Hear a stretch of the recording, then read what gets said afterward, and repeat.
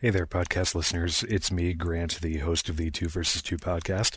I just wanted to say a little something here before this episode. When we recorded episode 4 of the podcast last week, one of the guests got stuck in traffic and wasn't able to make it on time. So while the rest of us were waiting around for him, we started talking about old games, and before you know it, we had about 30 minutes of content. Then once Drew showed up, we talked for another 2.5 hours. So I decided to split up the podcast into 2 files. As you probably already read on its description, the one you're listening to right now is sort of episode 3.5. It's Joe, Leif, and me talking about Japanese RPGs. Episode 4 is also out there. It's about 2.5 hours, and it's our Game of the Year podcast. So look for that where you usually find these things. So, happy holidays, everyone. Thanks for listening. I hope you enjoy 3 hours of 2 versus 2 awesomeness, or relative awesomeness, and we'll see you in 2010. Oh, and one more thing. I'm sorry about the weird humming, droning noise that persists through some of this recording. I don't know where that was coming from. I think it was from our upstairs neighbors, but they're jerks and they're not considerate to those who are trying to do a video game podcast. So that's it. Enjoy.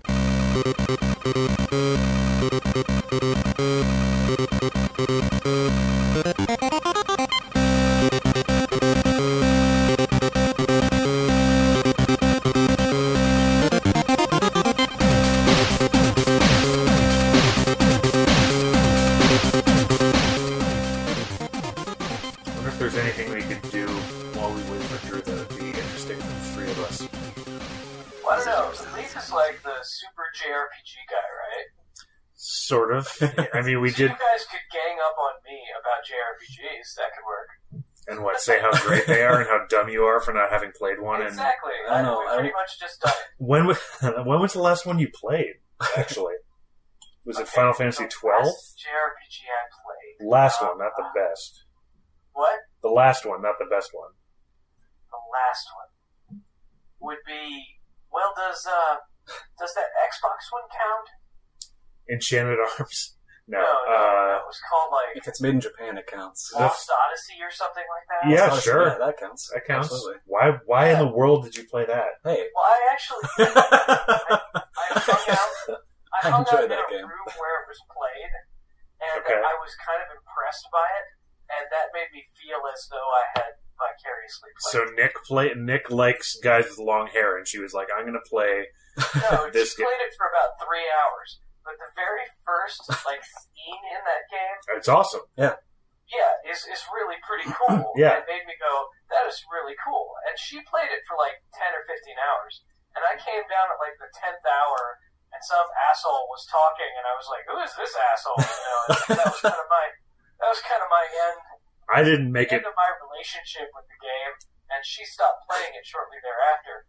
But that opening scene was totally badass. Yeah, That of course. first fight, I had not yet encountered the concept of we're going to make you do this boss fight, and when you deplete his hit points, we're just going to have you do something awesome. Okay. That was new to me with that game, and I guess they redid this in Dragon Age, which we'll talk about later. Mhm. But That's true. I enjoyed that. I thought that was pretty cool. Sure.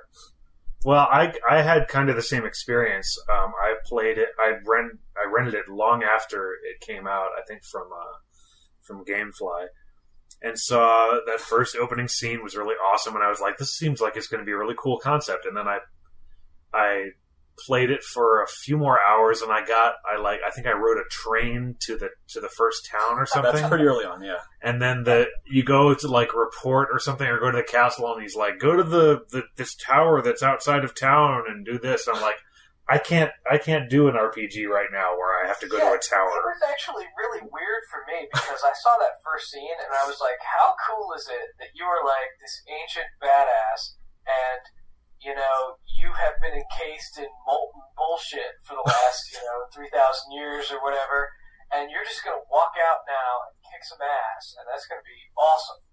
And I thought, in the same way that the main character of the original Xenogears kind of captured me, Sure. because he was like, I'm in, motherfucker. Oh God! Wait.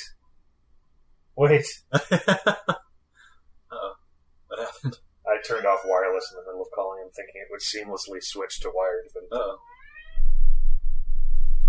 you can't cut out in the middle of talking about Xenogears. Yeah. Oh, hang on. You're gonna have your chance to talk about Lost Odyssey too. Oh, God damn it! He probably thinks we're still connected. Uh-oh. He's just still talking. And here's this incredibly cogent point about. Yeah, there we go. It's like Drew last time. So, how long have you been talking without realizing that we weren't there? I finished the sentence. So you're like, Xenogears is awesome, and let me tell you about this incredible sequence where. Yeah, I was totally doing that, and then I stopped, and no one said anything. I was like, Sad. okay, then. Sorry, I switched from wireless to wired in the middle of talking, and I thought it would be like a seamless transition. That's kind of mean. Why would you think it would be seamless? Because I'm not the network engineer here. Previous experience led you to believe it would be seamless. Look, you don't even know what a fucking stop button looks like, so I don't want to hear it. Yeah, but when it comes to networking, you can't mess with me. That's true. So, what were you saying about Xenogears? I was just saying that You had identified. that cool character that kind of grabbed me. Yeah. Where Id was like, he kicked a bunch of ass, and the story kind of revolved. The story when it wasn't incomprehensible kind of revolved around the fact that he was like primordial and overpowered and Right, had untouchable different and all that. incarnations over And I time. kind of envisioned this idea that Lost Odyssey was going to be this game where I was this towering problem, and everything was going to revolve around me being, emo and having long hair and like kicking the shit out of 1,000 things at once. And that seemed really neat. And that's how they sold it, too. I mean, I felt exactly the same way. And I watched I watched Nick play, and she was suddenly mired in the normal JRPG bullshit. It was just, there's some guy, and he's the character you just picked up, and he's wacky, and he, hits on ladies, and I was like, wow. Yeah, it feels like they really dropped the ball. That's not the bill of goods I was sold. But you and I played it for a combined, I played it for about 2 hours, Nick played it you played it for 0 while watching Nick. Yeah, I think Nick played it for 10 or 15 hours. But Leif has actually, it sounded like you finished it. No, did you? I actually haven't. So I have a somewhat incomplete experience. Yeah, it's so bad But- even Leif looked at Oh, it. hey. Well, actually, I had picked up the game well after it had come out. I got it used, and I was like, because I didn't get an Xbox until like 2 years after it was out or whatever, and so I had finally had an Xbox, and I was like, I'm gonna play this game because there aren't very many RPGs coming out right now. Yeah, because it's the only Xbox game that I Yeah. would like. Right. I mean, that's pretty fair. So I got it, and I've gotten through the first disc. I'm not sure how much, if that's actually a fourth of the game, probably a little That's just more. ridiculous that it's a multiple disc on DVD. Well, I mean, that's what, Yeah. it's the new video sequences are PS1. pretty high quality. I mean, they put a lot of effort into them. Yes. Yeah. So I imagine they're data rich. Right, and so, sure, the RPG itself is, fairly standard Final Fantasy stuff. It was made by the guys that did the Shadow Heart series, or at least the first one, I think. Or I think they did all of them. But you can definitely tell that, I think, when you're playing the game. Once you get past, the fact that, it's not about this, Fey, mortal badass guy that's been around and has different incarnations, et cetera, et cetera. I kind of, since it had already been out for, however many years, I kind of went into it knowing that, okay, it's a fairly standard RPG. And Well, it's don't got, you feel like the first 2 hours sell you on it's totally about being this toweringly huge badass? the first scene does. By yourself. The first scene does. That's like maybe 10, 15 minutes. So you play the first 10, 15 minutes and you're like, yay, I'm awesome. And then, once you start getting characters, which is, I think, maybe like half an hour or an hour into it, because you get, another immortal character. And then you start realizing, oh, there's more immortal people. And, so you Can you be quiet? Leif's talking. I'm getting harassed. Hey. I like the background of Kitty. So, it kind of takes a little bit of a dip in the in the sort of pacing. It sort of takes a bit of a dip in the pacing once you get the kids, because there's two kids that join you. They're twins. They're basically Palominorum. I was just gonna say. Yeah, no, I mean the game is Final Fantasy IV. There's no doubt about that. Okay. Well, what do you mean? Like how? Like is he a? Well, he's a Dark Knight and. I mean, kind of. I mean, well, yeah. The characters, almost all the characters, basically have their Final Fantasy IV equivalents. You've got the old guy that's basically Sid. I think his name is Ced, actually. It's the same dude. Really? You know, it's Sakaguchi. This actively makes me angry. I mean, But isn't this the same company that did? I thought it was Hironobu Sakaguchi. And Yeah. The rest, so they did. It's Sakaguchi and crew. So they did. They do the guys who did Blue concepting. Dragon. They did the concepting of it and did all the story and scenario and character stuff. And then they got the guys that did Shadow Hearts to actually make the game. Okay. you know, it's interesting that I think of these JRPGs as making up a huge part of the games I played when I was a kid and a teenager. Mm-hmm. And Brandon and I have been going through this exercise where I am trying to define my top 30 or 40 games of doing that at work. Uh-huh. And I was just kind of fascinated by the fact that not one JRPG makes the top 10. Not a single one, because eventually they get overwhelmed by games that are just more fun to play. That doesn't surprise me coming from you. Maybe for Brandon, I would expect him to have at least one in his top 10. But you've always He's been. played 10 games ever, so whatever. It's just a matter of ranking them. I mean, my top 10 include things like Star Siege Tribes and Daikumud. You know, That doesn't. You can't count. What is the list? Top game? God, I wish I had it right here on my Do you computer. put fucking chutes and ladders on there or something? Where do you draw the line? But I mean, it is I had to put something in there to represent how important MUDs were for me for several years, right? I guess. So, Well, so I guess I put Daikumud. I don't know what the purpose of your list is, so I have no idea if that's important or not. It's But top 10 you games just, ever. It's amazing how quickly that top 10 becomes crowded, and you have to start kicking people out of it. oh, of course, System Shock 2 is in there. as it should be. Daikumud is in there. Star Siege Tribes. Moo 2 is in there. I mean, I think all of Final those. Fantasy Tactics is the only thing resembling a JRPG that gets in there. I think all of those.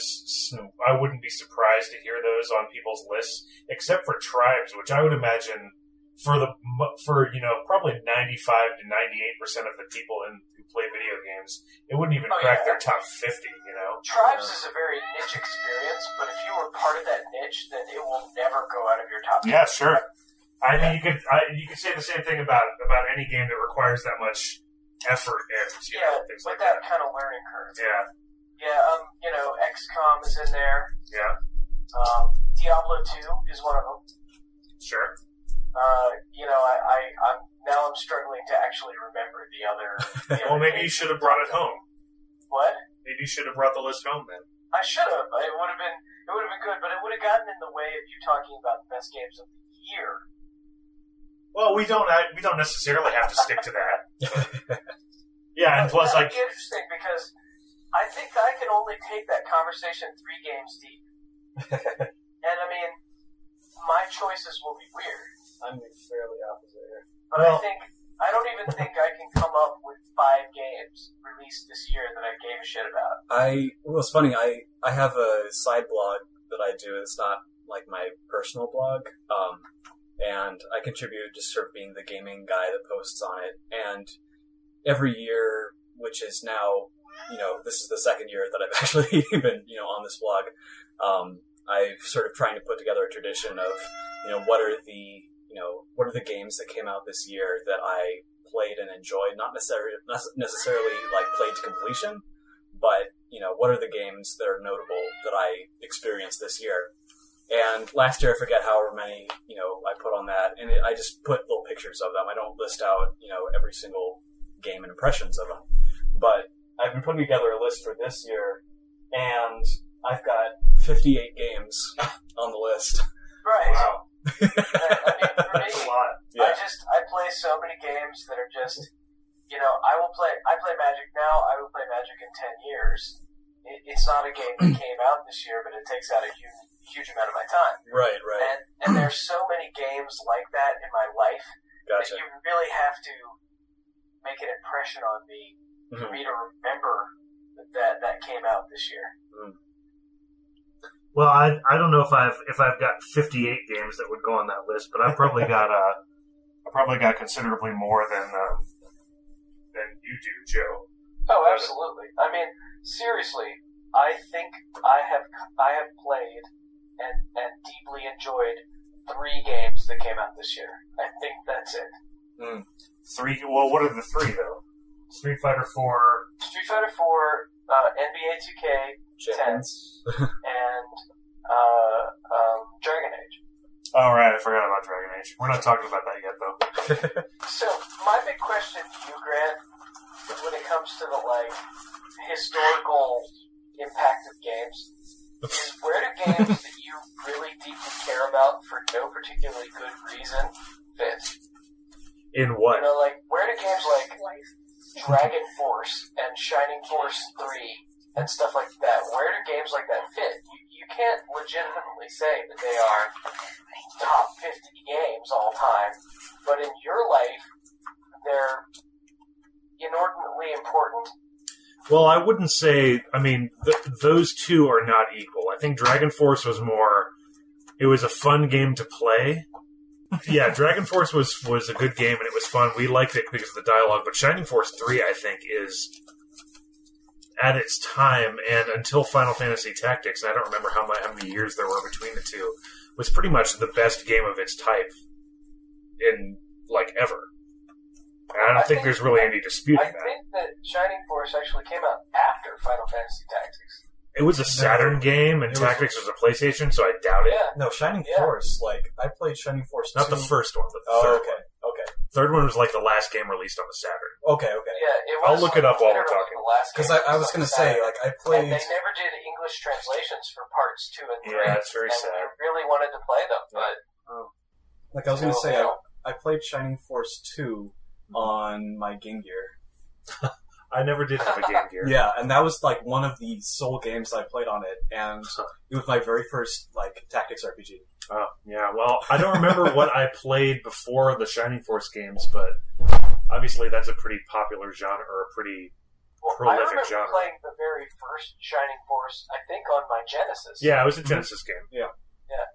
All right, Shining Force 3 released August '98 in the States. That sounds like it was after Tactics, definitely. Yeah, Tactics is just a better game, but Shining Force was this weird. I don't know if Tactics of good gameplay and silly shit that we enjoyed. I don't think the Tactics was necessarily... I think you could argue as to whether or not it was a better game. It was definitely a deeper, more complicated game, whereas the story and... Who are you talking to? Deeper, more complicated basically makes it better to me. Of course. Final Fantasy Tactics might be my favorite video game of all time. But there are some, in this genre, you can say, it's not really a matter of opinion, I don't think, to say that Final Fantasy Tactics is a better game than Vandal Hearts. Oh, absolutely. But between Final Fantasy Tactics and Shining Force 3, I think you could say, well, I could make a case for either one of those being the best, especially if you count parts. I would say the same thing. I think I would be comfortable saying exactly the same statement, that no one would legitimately consider Shining Force to be in the same league as Final Fantasy Tactics. I think, whether that's objectively true or not, I think it hurt Shining Force 3 because nobody played it also. Whereas Final Fantasy Tactics... It was not on the right platform. Yeah, well... yeah. Have you played any of the advanced games, the Tactics advanced games? Me? Yeah. And Leif when he stops chewing. I bought Final Fantasy Tactics Advance, and I hated it. And I played it for an hour. Okay. And that's astonishing because I was really psyched about it. Just because it had the Final Fantasy Tactics name on it. Right. But I didn't feel like it was anywhere near even close to the same kind of game. Well, it's basically, here's another Final Fantasy Tactics game we're doing it differently, but it's a Final Fantasy game that happens to be tactics. Yeah. Yeah, they happen to remove everything that I liked. I mean, Yeah. I don't know what else to say. The thing I loved about Tactics really was that it was linear enough that it kept your attention, but it was open-ended enough that I could really play around with, my classes That's a good point, and actually. the jobs I was going to use, and I could obsess over how to mechanically construct my characters. Well, they're also, for some, I loved the world of Final Fantasy Tactics. Mhm. The political intrigue and the kind of the feeling that it all had. Yeah, And I while- hope you're about to say the same thing that I felt. And while I liked the idea of let's transport kids from the real world to this world of Final Fantasy, in theory, they are so in love with Evilus, and I am. Evilus, the first time Evilus shows up is in Final Vagrant. Fantasy Tactics, the first No, one, Tactics. and it's a And then pretty Vagrant. dark universe. And Yeah, then, but go it's- back to it, it's like Moogles are hilarious. Yeah, but there's almost no it's like in Tactics and in Vagrant Story. There's really no. It doesn't seem like it counts, Like technically, yes, those took place in the same world, but I've never really. I'm talking about Tactics Advance and Final Fantasy 12 and Well, subsequent things. Well, Tactics Advance and Tactics Advance 2 are both their own sort of, made-up versions of, Ivalice. It's kind of like conveniently there, whereas 12 Yes. Tactics and Vagrant Story actually take place in the real Ivalice. and Tactics, like the original Tactics, the political makeup of the world was deeply important to what they were trying to do. Mhm. I feel like you could set Tactic Advanced anywhere, and it wouldn't really matter. Yeah, I agree. The Zodiac stuff never really seemed to come into play ever, and Yeah. But it's interesting that the games that we would consider the real Evilus games, Vagrant Story 12 and what was the other one?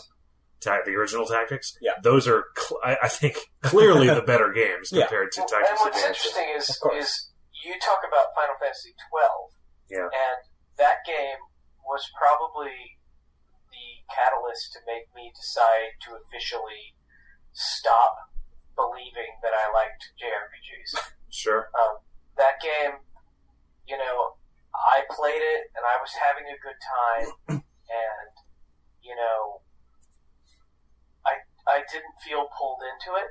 Like, I kept trying to go back, like, hey, it's a Final Fantasy game, I'm supposed to love this. And then the fucking airship pirate showed up, and I was like, really? Are you gonna? He's Are the you best. bashing my favorite character? I know, he's the best character in the game. You're like, fuck that guy, I want more street urchins for 10 hours. What are you talking He's about? like the main character shows up, and you're like, I "Fuck knew this." the character was coming. And then when that guy showed up, I was like, really? We're gonna have this guy again? We're gonna have a pirate with an airship, and his bitch is gonna be this like ridiculous Playboy bunny thing? Well, you can separate those two things. Like the idea of the bunny women, I don't particularly like. I like that I like who the bunny people. I don't remember what are they called again. The Viera. Yeah. I don't know, it just felt like the game was like, well, have video games not alienated your wife enough? Yeah, revealing bunny lady. Yeah, okay. Yeah, I can exactly. understand that. What was the point of giving her bunny ears? Like, fuck off. I'm trying to be like a part of mainstream society. I can't dispute the bunny ears. I mean, but that's Balthier. I think is. Are you saying that like you don't want another Setzer or you don't want another Cid, or I don't understand what you're complaining about with him? I guess I just felt like I was playing a game that that I had played before to a degree to the left or a degree to the right. It's interesting because my complaints with Final Fantasy XII have nothing. Like I thought that they did so much new, at least to the Final Fantasy series, if not to the JRPG genre. They did so much new that I loved it because of that. And the problems that I had with it were more of the story being a little ridiculously dense and over-translated and things like that. I mean, It's actually the same kind of problem I have with like fantasy novels these days. Is I feel like really another farm boy hero, you know, and I just I'm kind of tired of these archetypes. Well, sure. I mean, that don't seem to ever go beyond the shallowest examination of that archetype. I agree, and the hero's journey has been. I mean, it's probably been boring a lot of us for a very long time. The coming of age story is what they call it, you know. And like, and I, if you look at Final Fantasy XII as like the story of Vaan, then I agree because he's fucking boring.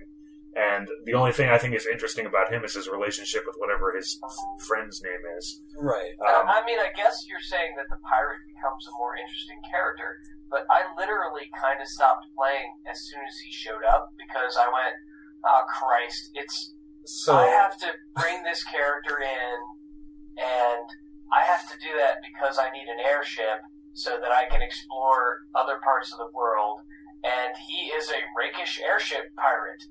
Except you never I just didn't care as soon as I found out that he existed. You know, it just bothered me. Okay, well. Well, I mean, if you don't like airships, then you probably don't like the Final Fantasy series. It changes. It gets better. Well, then I'm sure. Then you'd better buy Final Fantasy 13 and love it because apparently it's completely different. I haven't looked into much stuff because I don't want to know. I deliberately avoid those. They're the Final Fantasy X style, so they're technological airships. Well, I mean, the main character's name is Lightning. I kind of figured that they were going to mix it up a little bit, but it is a bit different. Yeah, but so I don't want to talk about it because I don't want to be spoiled for it. That's fair. It comes out in like 3 months. Yeah. Now, with all that said, anyways. you have a very good chance of sucking me into playing the next 14 online Final Fantasy. Well, Virginia and I are going to play it. So, and I'm playing it. And so, yeah, we've got a group. We got a 5-man group. If you bring your wife, get on in there. Oh, yeah. I have no idea what she'll do. She'll probably still be playing Champions. It's I can't predict. Okay. Well, it's funny. They just not revealed, but they just attempted to do a big dramatic unveiling of some of the music for Final Fantasy XIV.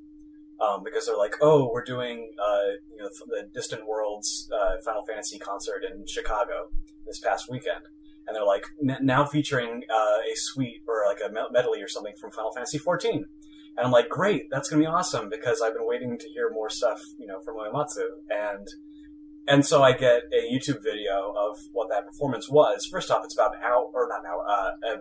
a minute of the conductor Arnie Roth, introducing it and being like, "This is never before performed in the U.S. or anywhere." Blah blah blah. And then when they finally get to it, they play the TGS trailer on the screen, and the music that they're playing is exactly the music from that trailer, except for an orchestra.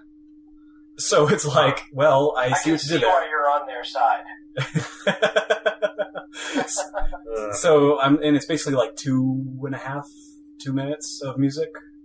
Yeah, I try not much to less than a judge medley. games by the hype that precedes them because I feel like the developers who make those games really, and the vision of those games, have nothing to do with whatever marketing comes up with. Well, he's talking about 14, not 13. I mean, 14 has got almost no hype so far. It's just been It was but he's describing a marketing effort. I feel like. I guess. I mean, when I went to the Final Fantasy concert a few months ago, when they played something from 11, you could tell the crowd could not give less of a damn about what was going on. I loved it, though. I was happy to hear it, but it's like, I barely remember this song, and it feels like a lot of the people were there to kind of hear the classics, See, the iconic stuff. The music they played from 11, that was Runfauer. That was me for maybe like 100 hours leveling like 1 to 10 characters. Now let's be fair. That's not RPG music. That's music. I mean, when you show up at somebody's concert, you expect them to play their hits. Yeah, I mean, it's the same way when you go to see any show, I suppose. But I don't remember much of 11's music because you hear it so often that I kind of blocked all of it out. That's interesting. and I never played a Elvan.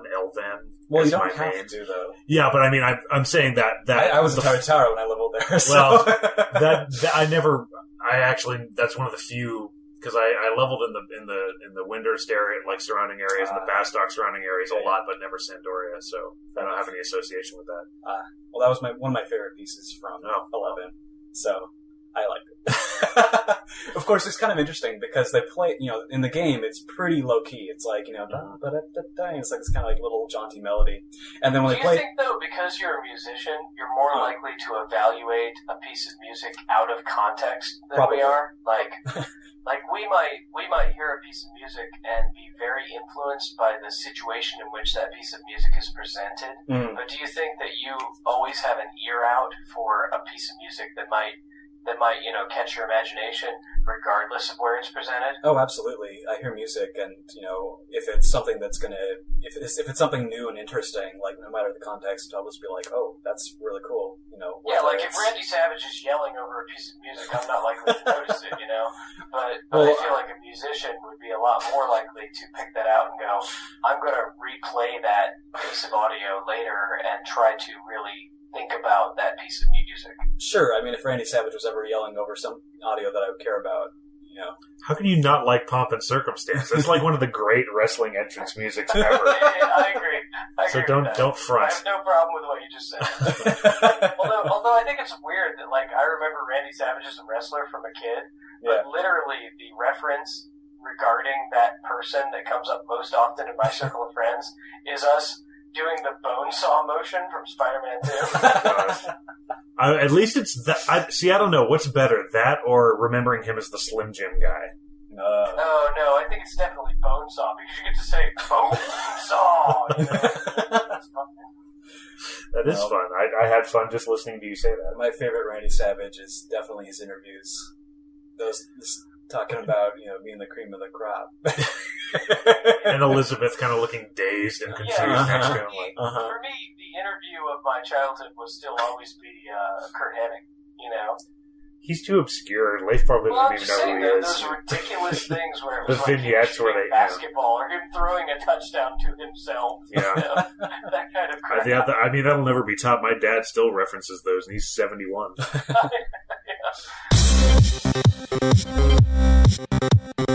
Joe, don't interrupt. We're talking about Japanese RPGs on the DS.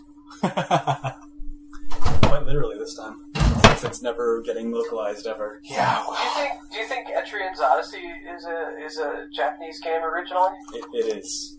Okay, then I can talk about What? Japanese RPGs on the DS. Why? Why do you know what that get? What? I am currently playing Etrian's Odyssey 2 on the DS. That's my DS game right now. I can just leave then, and you and Leif can talk about it. Etrian Odyssey 1 at the moment. Well, I mean, it's map making. It's map making. Yeah. And I dig that. Like, the idea of a game where I have to do an old school dungeon crawl, but also make a map. Yeah. That's just retarded enough. Why is it appealing to have to make a map? I mean, I know hardcore is fun and all, but that just seems like, we invented the car. We don't need to. I admit, first of all, it's a little bit nostalgic because the actual dungeon crawling is very reminiscent of something like Phantasy Star 2, maybe. Mm-hmm. Or 1 was the three and then, dungeons. Whatever the one that had the faux 3D. Yeah, that was the first one. And then the map making, I don't know. I like quirky things. So as soon as you tell me that all the quests revolve around, making your map correctly, I suddenly give a shit. Yeah, I mean, it doesn't all revolve around making your map, but it definitely helps because what I like is that they're well-designed dungeons, and well, I have to admit, like I got taken aback by how hardcore it was. Yeah, at certain stages, like there is an enemy that I ran into who just, if you don't do the right thing, one-shots you, and I was like, was it one of the foes? Oh, I'm playing this kind of game. This is the kind of game I played, when I was 13. Yeah. And I'm not used to that anymore. They've trained us. That games they train you more than they used to. Yeah. Yeah, and that's it. We kind of ended abruptly there because I think Drew showed up shortly thereafter, and we switched topics to talk about what we were all there for. So that's it for episode 3.5 of the 2 vs. 2 podcast. Thanks for listening. Sorry about the audio difficulties. They're going to be fixed in the new year. That's my solemn vow. Thanks for listening, and check out episode 4 of the 2 vs. 2 podcast, which is the Game of the Year edition and contains much more content. I'm now in control.